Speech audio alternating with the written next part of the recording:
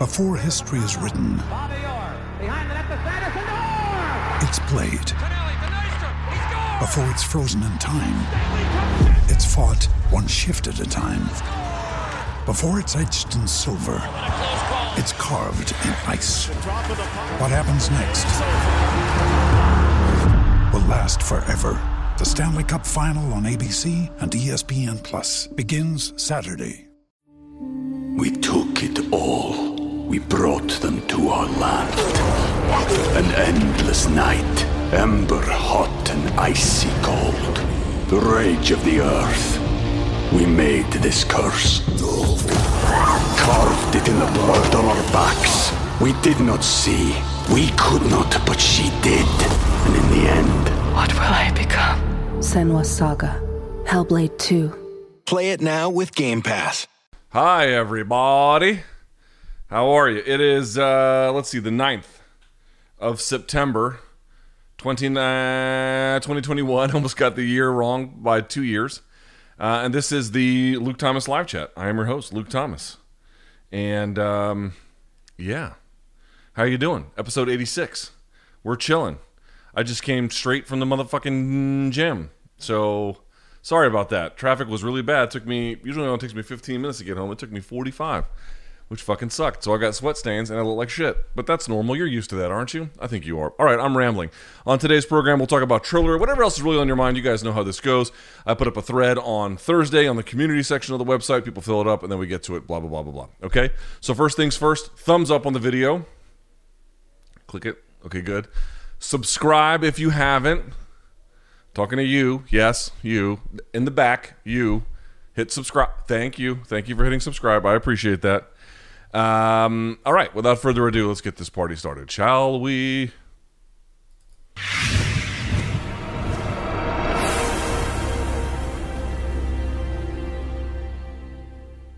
And we're back. All right. I'll turn this off.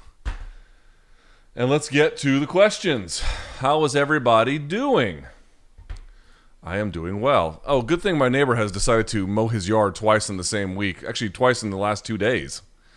And is doing it right when I have programming. I really appreciate that about him. Nice guy. All right. Let's do this.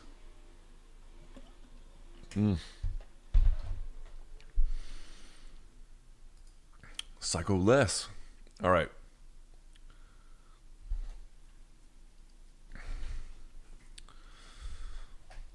Did you ever think about going to graduate school and pursuing a career in academia? Did I ever think about it? Yes, I did think about it. You have all of the terrible personality traits required to be a successful academic. Sincerely, a neuroscience PhD candidate. Well, assuming that that is actually true, I'll take that as flattering. Yeah, my dad wanted me to go into academia. Thought about it, but very much glad that I didn't, considering there's hardly any jobs and tenure track is extremely difficult to get. I didn't really plan for this to be my life either, candidly, but I don't know. Once I was done with schooling, and not to say I was done, because I've always sort of tried to maintain lifelong learning. Turn this up just a little bit. But, one more time. But yes, I did give it thought, just not much more than a little bit of thought. I'll put it that way. All right, let's see.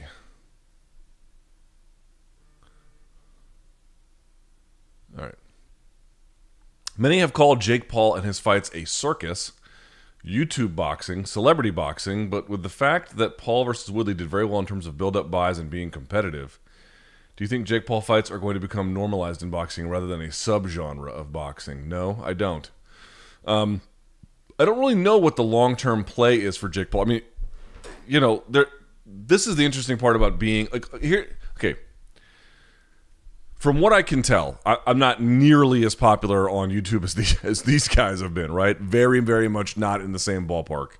But I've been on YouTube just paying attention to at least some degree about the sort of the trends and what happens.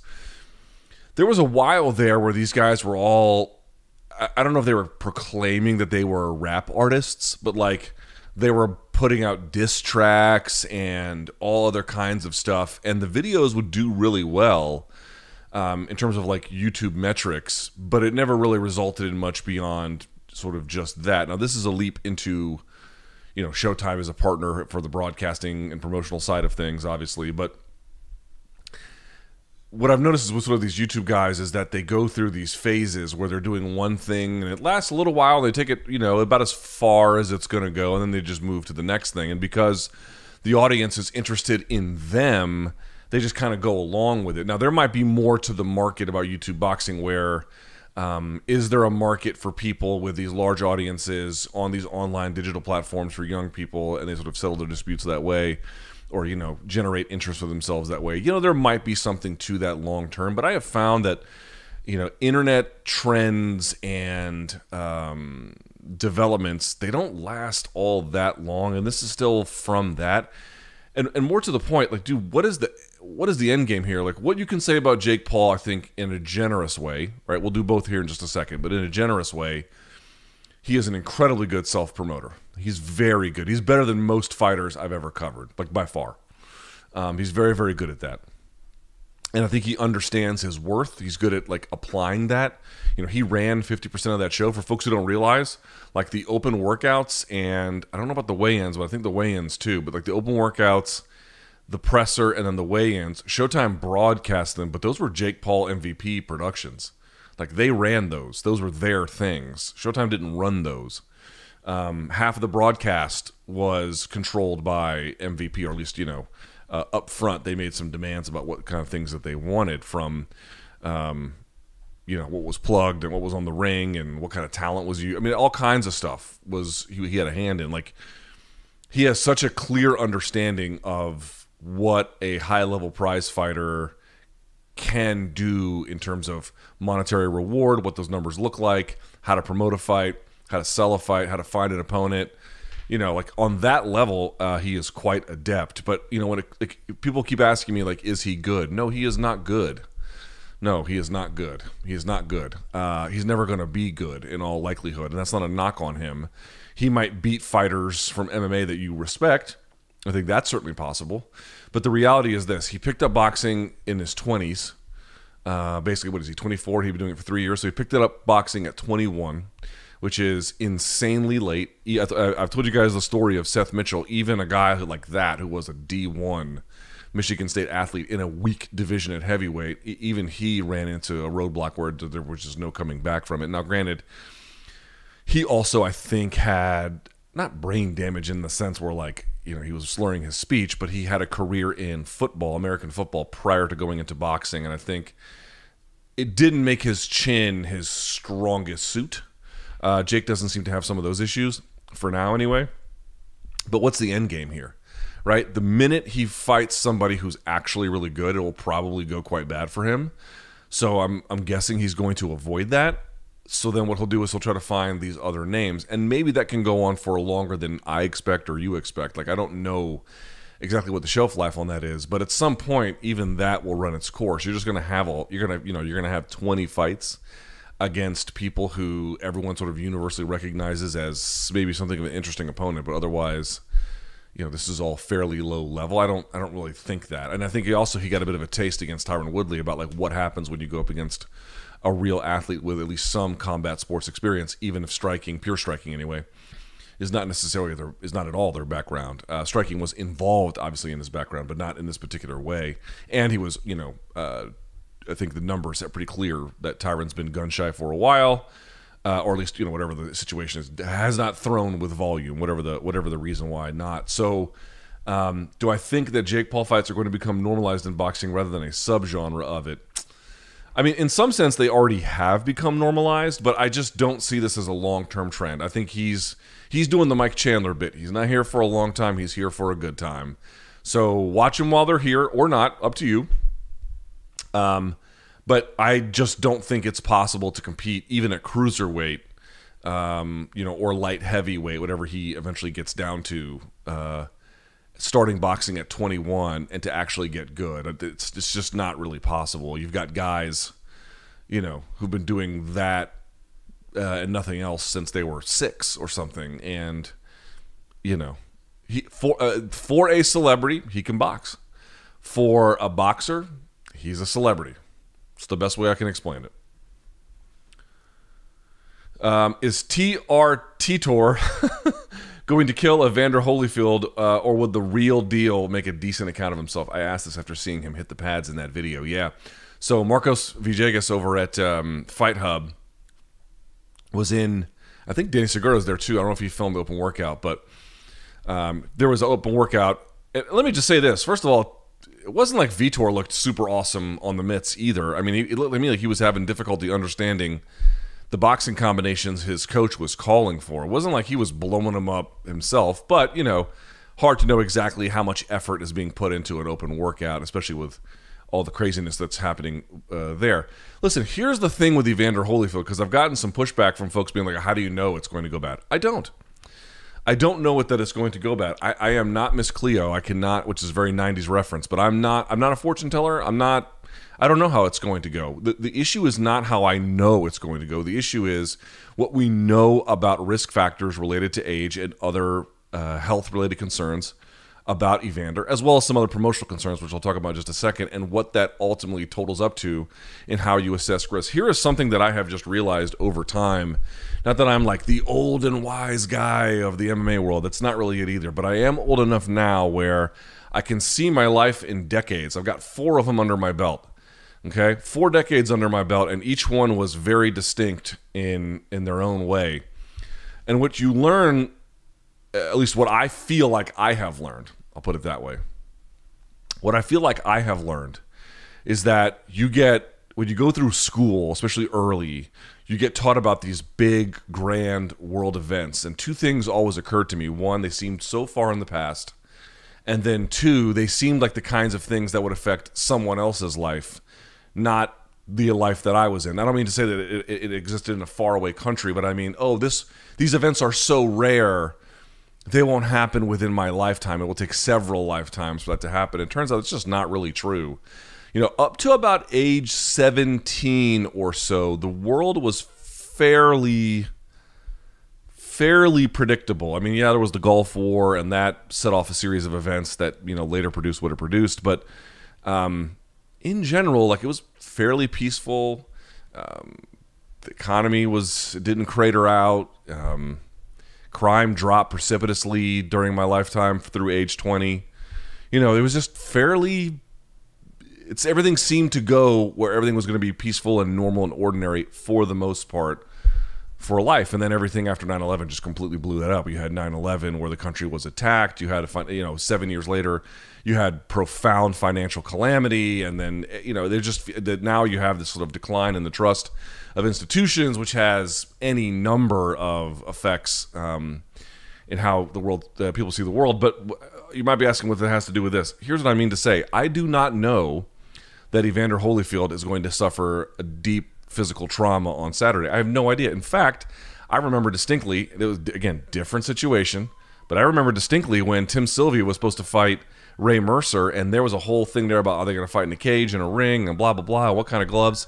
And then Ray Mercer went in there and just completely starched him and toppled him. And that was very shocking at the time. Granted, Ray Mercer didn't have the same documented issues that Evander did. And he was also, I think, 12 years younger than Evander is now or something.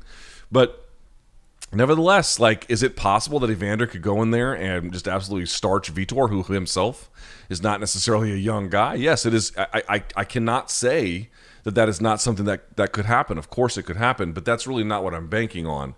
What I'm banking on is an assessment of a larger picture of risk, right? You have a 58-year-old guy who'll be 59 in less than a month, okay? So let's say really almost about 60, who even 16 years ago in New York was basically admonished by the commission and was told, your business in the state in terms of being regulated to fight professionally is over.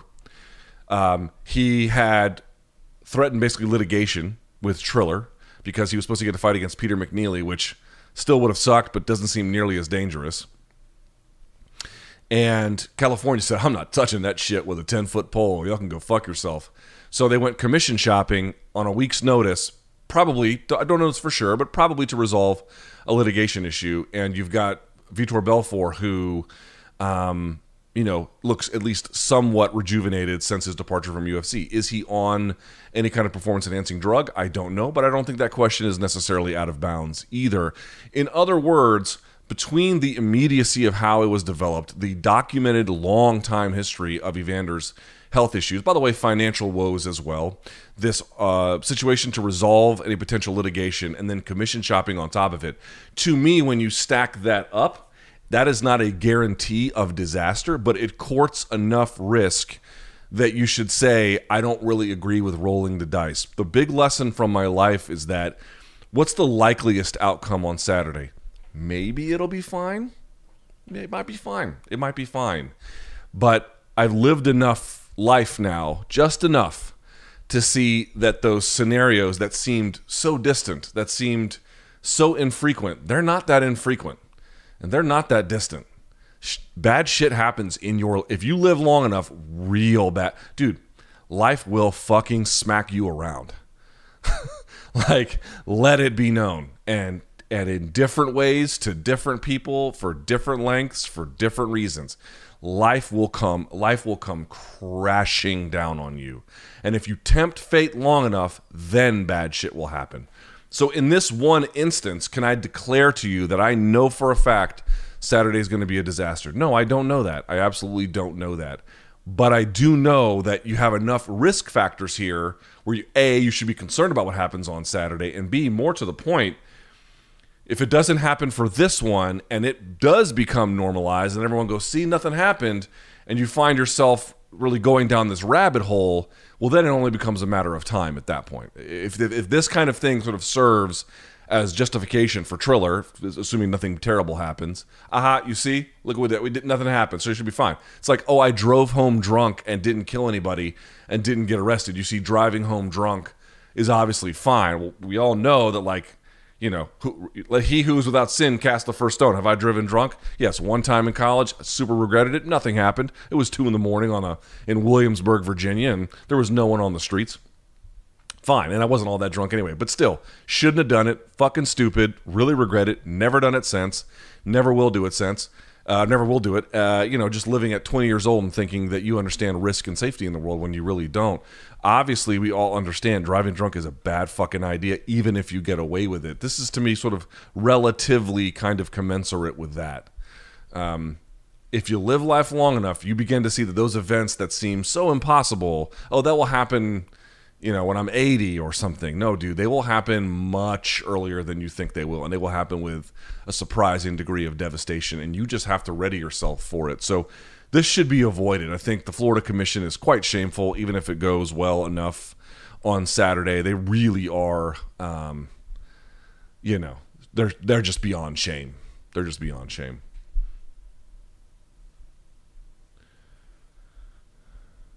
Who is the highest ranked guy that you think Paddy the Baddy could beat? Not sure I'd even pick him to beat Bobby Green, Drew Dober, or Lando Venata. No, neither would I, but that's not really the point. Listen, there's a lot of hype behind him. I'm not going to say it's not necessarily well placed, but some of it is a little over the top. In other words, if you are from the UK or you like this guy or he has captured your interest, should you be confident about his upside? I believe that you should. I believe that you should. But I also pretty much recognize that, like, people think it's just his defensive issues. No, not necessarily. He has phenomenal experience, and probably at 20 fights, he might feel like, I'm ready to start taking on these guys. And maybe he might beat some of them if things go right. Like, some of those things are kind of hard to say. I wouldn't bet on it, but certainly it's not a thing you could just utterly dismiss. To me, the issue is not just that his defense needs work, although his defense needs a lot of work. It's that his offense, while formidable, it's certainly not even reached. He's 26. He's 26. So, like, the way that I think is the most appropriate, and people will disagree, but the way I think you should look at his experience is that it doesn't mean he's ready to start taking on contenders. Quite the opposite. What it means is that he's clearly ready for this level. And if he still continues to work on his craft, which I'm confident he will, then in 2 or 3 years' time, then I think you will begin to see a clearer picture of where he's going to be. Right? Maybe not as long as 3, it could be just 2. But I still think that there's like overall game development that is required. First things first would be striking defense. But if you go back to, I mentioned it before, the Soren and Bach fight, like one thing is if you look at all, well, actually, let's pull up his record. I don't want to talk completely out of pocket here. So let's pull up his record.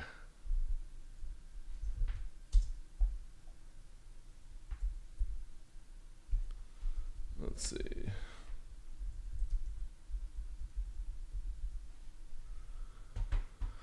Okay. Nah. All right, let's see here.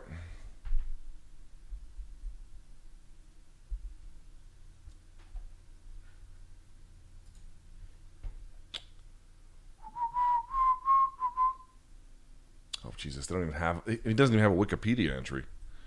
Can you believe that? Good Lord. Okay. So on Tapology, let's look at his finishes, like when things went really well for him. Okay? Including on Saturday. First round win in his last 2 fights, first round wins. Okay? The loss to Soren Bach, 5 rounds. The loss to Nad Narimani, a decision loss. Okay? He's got some decision wins too, to be clear. He's got a few of them. Ashley Grimshaw, Julian Erosa. But let's look at his finishes. Jonathan Fracci, I'm sure I'm mispronouncing that, first round. Teddy Violet, second round. Miguel Otto, round 1. Kevin Petchy, round 2. Stephen Martin, round 1. Conrad Hayes, round 1. And he's got his own, but this is all the way back in 2013. He lost in round 1 to Anna Konachoke. Okay, Jack Drabble, we're getting back to his like a long time ago. First round. Okay. He doesn't have any finishes in the third round. Now, finishes in the third round are rare generally, but what I'm pointing out to you is he's a strong starter, very strong starter. The Soren Bach fight told you that if you can withstand the early storm, he doesn't have the same level of intensity later. And again, you might say, well, isn't that just sort of common in human biology? Yes, of course. But if you look at the UFC level, I can name many guys who are stronger in the 5th than they are in the 1st. You know, and I don't mean this is a character weakness of Paddy Pimblett, like nothing at all. I think he can absolutely get to that level. There is plenty there. All I'm trying to tell folks is you went to the grocery store and you bought a banana and it looks like you're ready to eat it, but it's still a little bit green on the outside, right? So just wait a second. Just wait a second. Let him get some more experience, some more fight camps to work on everything, including, and I always say this, dude, eventually in the UFC, someone's going to put it on you. Someone is going to put it on you, and what happens when they do? We also need to see that. So what is his upside? His upside is potentially limitless. But what is his current state? His current state is very, very talented prospect who still needs lots of work. And I think that is fair. I think that is appropriate. And I think if everyone takes their time, he could be extremely successful.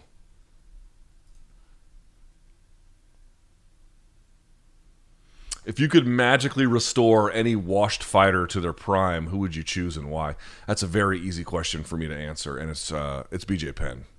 It's BJ Penn. I saw his post about like what the difference between me and Khabib, and it's like I sort of get his point, you know, where especially in the era in which he grew up, there was an ethos about like weight doesn't matter, time of day doesn't matter, location doesn't matter. If you're really about it and you're truly talented, you should be able to beat these guys. And that was sort of part of like the Royce Gracie and Gracie legend, essentially. And we sort of learned over time there is still something to be said for that. Like jiu-jitsu as a actual self-defense art can really empower smaller people to have success against some of the bigger ones, right? I mean, that's not entirely misplaced. But as it relates to prize fighting, while it's true that there are some knocks on Nurmagomedov's resume, he didn't really change weight classes. You know, he had some weight cutting issues himself. There's probably more guys even in his own weight class he could have beat to really sort of solidify this or that. The reality is like his game is just much more modern, and I think he would have beaten the brakes off of BJ, to be quite candid with you. However, if you could take BJ Penn at his peak and then give him modern best practices, I wonder what that would do. I wonder how well that would restore him to the top. I have a feeling if he couldn't beat Khabib, he'd beat just about everybody else. You got to understand what BJ Penn was at his prime. First American to win the world championships at the black belt level in jiu-jitsu. So he's extremely flexible, utterly dominant in jiu-jitsu from virtually any position, off of his back, finding the back, on top, you name it. Savage ground and pound, great control. When he was with Marinovich Brothers, he had phenomenal cardio. He could punch hard. He had an iron chin, and he was for his era, at his peak, you could not take him down. He is one of the few guys I've ever thought at his prime, and I'm not saying this is even true. I'm just telling you like what went through my head. He was one of the few guys in his prime I've ever looked at a fighter and been like, dude, right here, right now, in this weight class, he's unbeatable. I've only thought that maybe a couple of times in my life, and one of them was when BJ Penn was there. So, does that mean he can come in here and just rule the roost? Certainly that's a matter of debate, but I just don't think folks understand.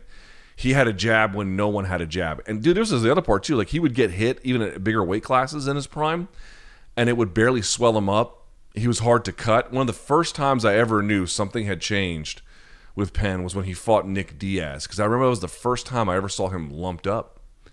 Never seen that. I didn't see him lumped up when he fought St. Pierre. I didn't even see him lumped up when he fought Lyoto Machida. That was the first time I was like, I've never seen that before. That's interesting. And then, of course, subsequent encounters that happened with much greater frequency. But early on, he had a feel. Again, I'm not even saying this is true, but I felt like watching he was unbeatable at his weight class.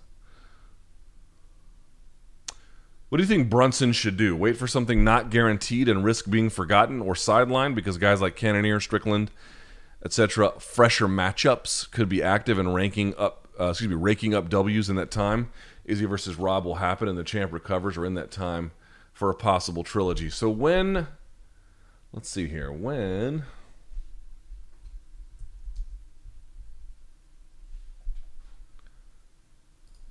is the rematch with Whitaker? Do we know yet? No. All right, here we go.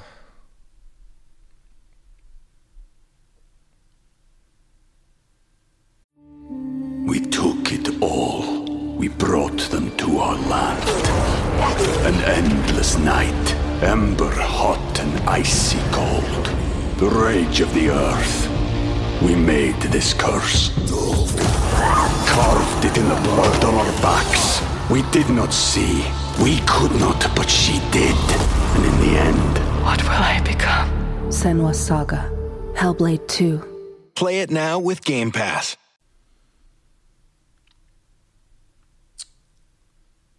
I don't think we have a date yet. Yeah, so here's the deal.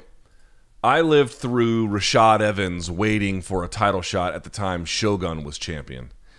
And waited, and then by the time he had waited, the division had completely changed at that point. John Jones had surged, and, all of the things he was supposed to have done and he was seemingly entitled to fell apart.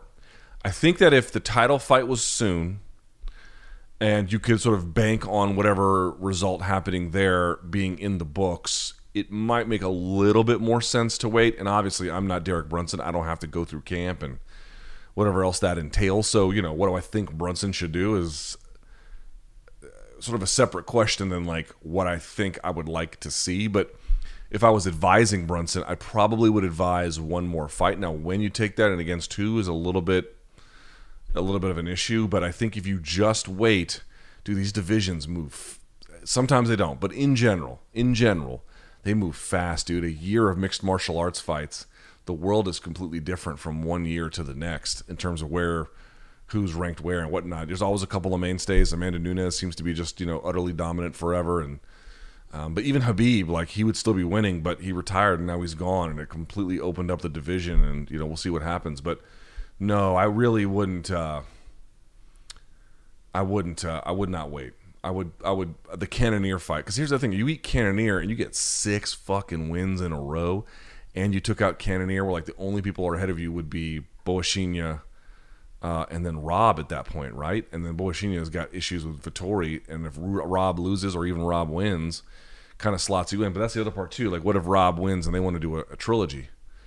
You know, there's a lot of ways where just waiting can blow up in your face, and then you just get passed by, and then you get a harder fight that you ordinarily would have gotten, and then the whole thing just blows up. So I tend to think you got to strike while the iron's hot, just based on the way the UFC has such control. But you know, very easy for us to be like, here's what Brunson should do. You might be answering more what you would like to see Brunson do rather than what he actually should do. Hi, Luke. I'm a medical student at Howard University. I live 2 minutes from Howard's campus, but I also live about 10 minutes from Georgetown and George Washington. This is a university. Despite them being 10 minutes up the road, a little further than 10, closer to 15, those parts of town are like heaven compared to Howard's environment. Okay, what part of Howard, though? Like off Georgia Ave?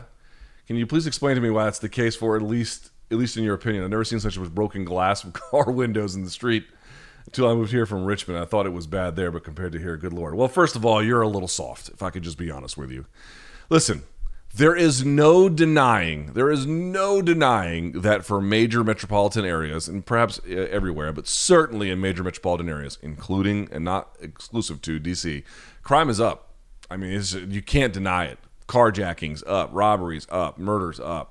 Not just here, New York, Chicago, L.A., any kind of top 10, top 15 market, maybe more than that. I don't know exactly what's happening in sort of your mid-major cities or whatever, but certainly in your major cities in this country, crime is up. Fact. Can't run from it, can't deny it. It is just a reality, and it sucks, obviously, that is the case. However, folks, some of y'all are a little bit soft. I lived in this city when Marion Barry was the mayor in the 1980s. Let me tell you something, folks. DC is a fucking paradise compared to this place in the 1980s. And I lived through that, not saying that it was always pleasant or always easy, but there's a lot of folks who are like, wow, there's crime and blah, blah, blah. I'm like, I don't think folks understand what the 80s and early 90s were like before crime began to drop, which, by the way, is still a very much a debated topic by criminologists about why it was happening. Was it gun control? Was it not? Was it the lead being taken out of pipes? Was it not? Was it a series of other factors, economic revitalization? Was it not? Was it mass incarceration? Was it not? There's a lot of debate about what caused it, but sort of across the country, crime went down. See, but before crime went down, I was here. I don't think folks understand. It is not even remotely comparable. You are significantly safer now at any place in DC than you were in that same place in 1985 or whatever. Fact. Here's a perfect example. I used to live off East Capitol Street. For folks who don't know, it connects essentially the old RFK Stadium all the way to the Capitol. Straight line, okay? Literally off of the Capitol, if you're looking at a map north and you just go on the east side of it, there it is, right? All the way to RFK and into Maryland. Straight shot. And I used to live close to the DC Armory / RFK Stadium. In fact, when I was a kid, here's another example, that was where the then Redskins used to play. And when they played there was no metro there, so people had to walk from like the nearest place, which was further to my house, further to the right. And when people would come to go to the game on my left, there'd be just thousands of people walking down the street at all times, and they're just chucking beer cans in your yard, and there was fights out there. Like, it was a fucking mess, man, every time the Skins played out there. But the big one is this. Right near there is a park called Lincoln Park. In fact, you guys might remember this from the news. Some of you might.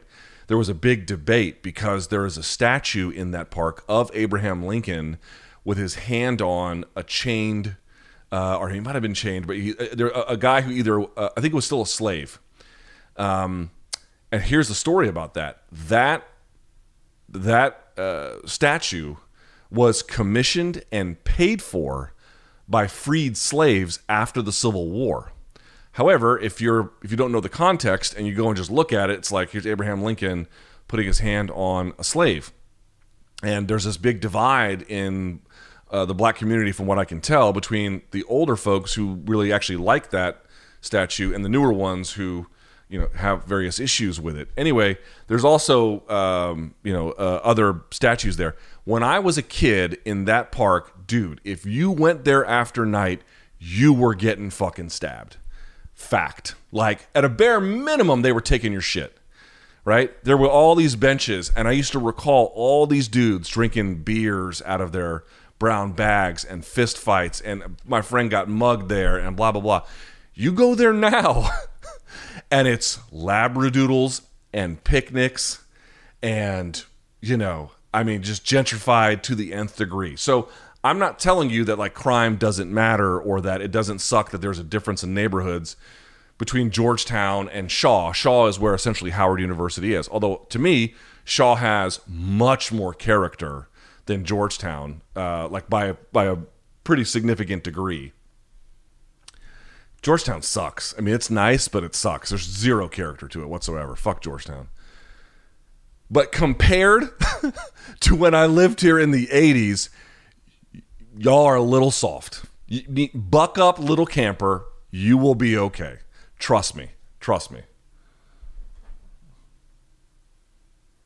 Uh-oh. BC is texting me. What does he want? Let's see.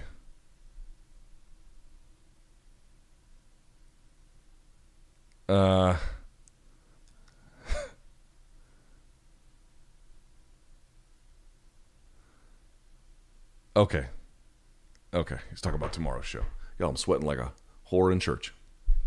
So, listen, I'm not saying that you have no reason to be worried, but I've been back in this city since, grew up here, and then I moved back in 2004. Been in this neighborhood since 2005. And my only issue is once I walked my dogs and someone broke in and stole my Xbox and laptop, which sucked, but that's it.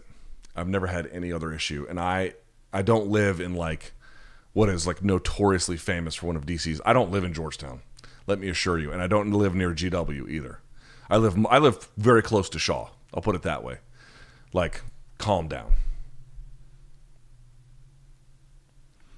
Which fighter has profited the most from being a weight bully in their division? Like a guy who could just cut a shit ton of weight. You could say the biggest one in my lifetime is probably Gleason Tebow. Gleason Tebow was well into 200 and then would just constantly cut to 155 and be a fucking rock.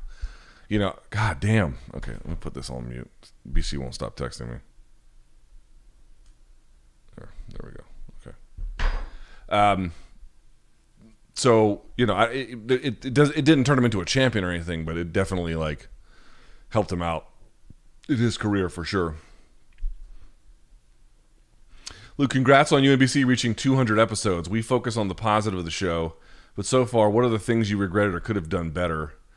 Greetings from Greece. I mean, we had a big meeting today about all the things we're going to tighten up. The only thing I'm going to bring back to the MK channel that's missing as I sweat my way through this under these bright lights is some kind of technique breakdown. Obviously, I've gone back to my personal channel, but I can't do that alone. I've got to bring some to MK, so we're working on some things to do that. Someone's asking me about Ariel and Brendan. Folks, I'm going to say it one time and one time only more. That's it, last time. That is between them. Two grown men. I'll let them handle it.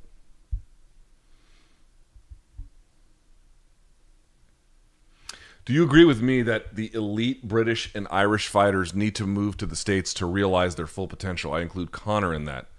The best soccer players in the USA don't stay in America. That's true. All of our best are playing typically overseas. Some are from MLS, but Weston McKennie and Josh Sargent and Pulisic and whoever else, they all play overseas. So here's what I would say. This is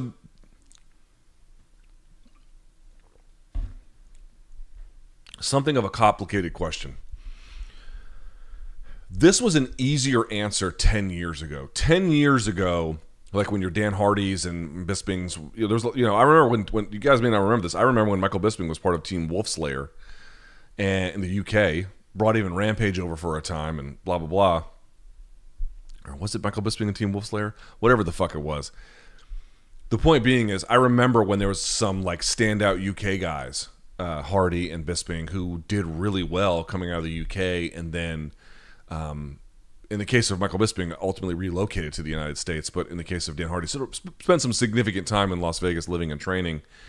And that was the thing where you could just sort of more easily defend. American wrestling is still quite dominant, but was really dominant back then. And there just weren't as many coaches over there. It was just it was very, very difficult to maximize potential with wrestling as such a central feature. Even in today's game, it was significantly more featured then as like a bedrock foundational skill, and there was less ways to get it than going to the United States. So that it had been true for a time.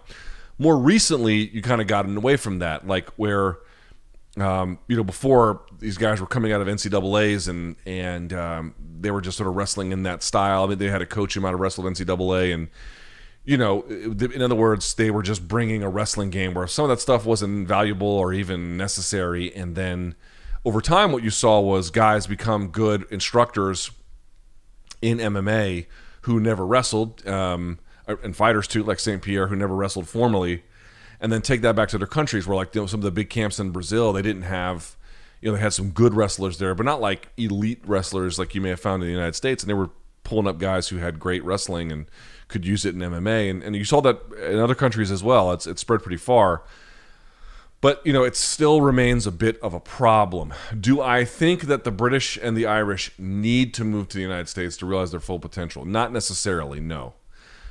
I would be speaking a little bit out of turn if I said I had the clear grasp on exactly the level of wrestling instruction and sparring partners related to that instruction for wrestling in all of the UK and Ireland. I don't have a full grasp on that. I obviously know some of the more famous coaches.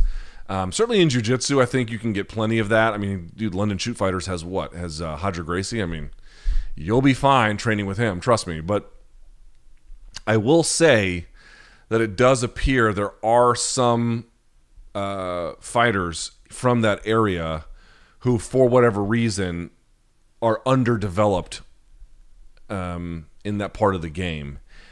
So to answer your question, like, do all of them need to move? No.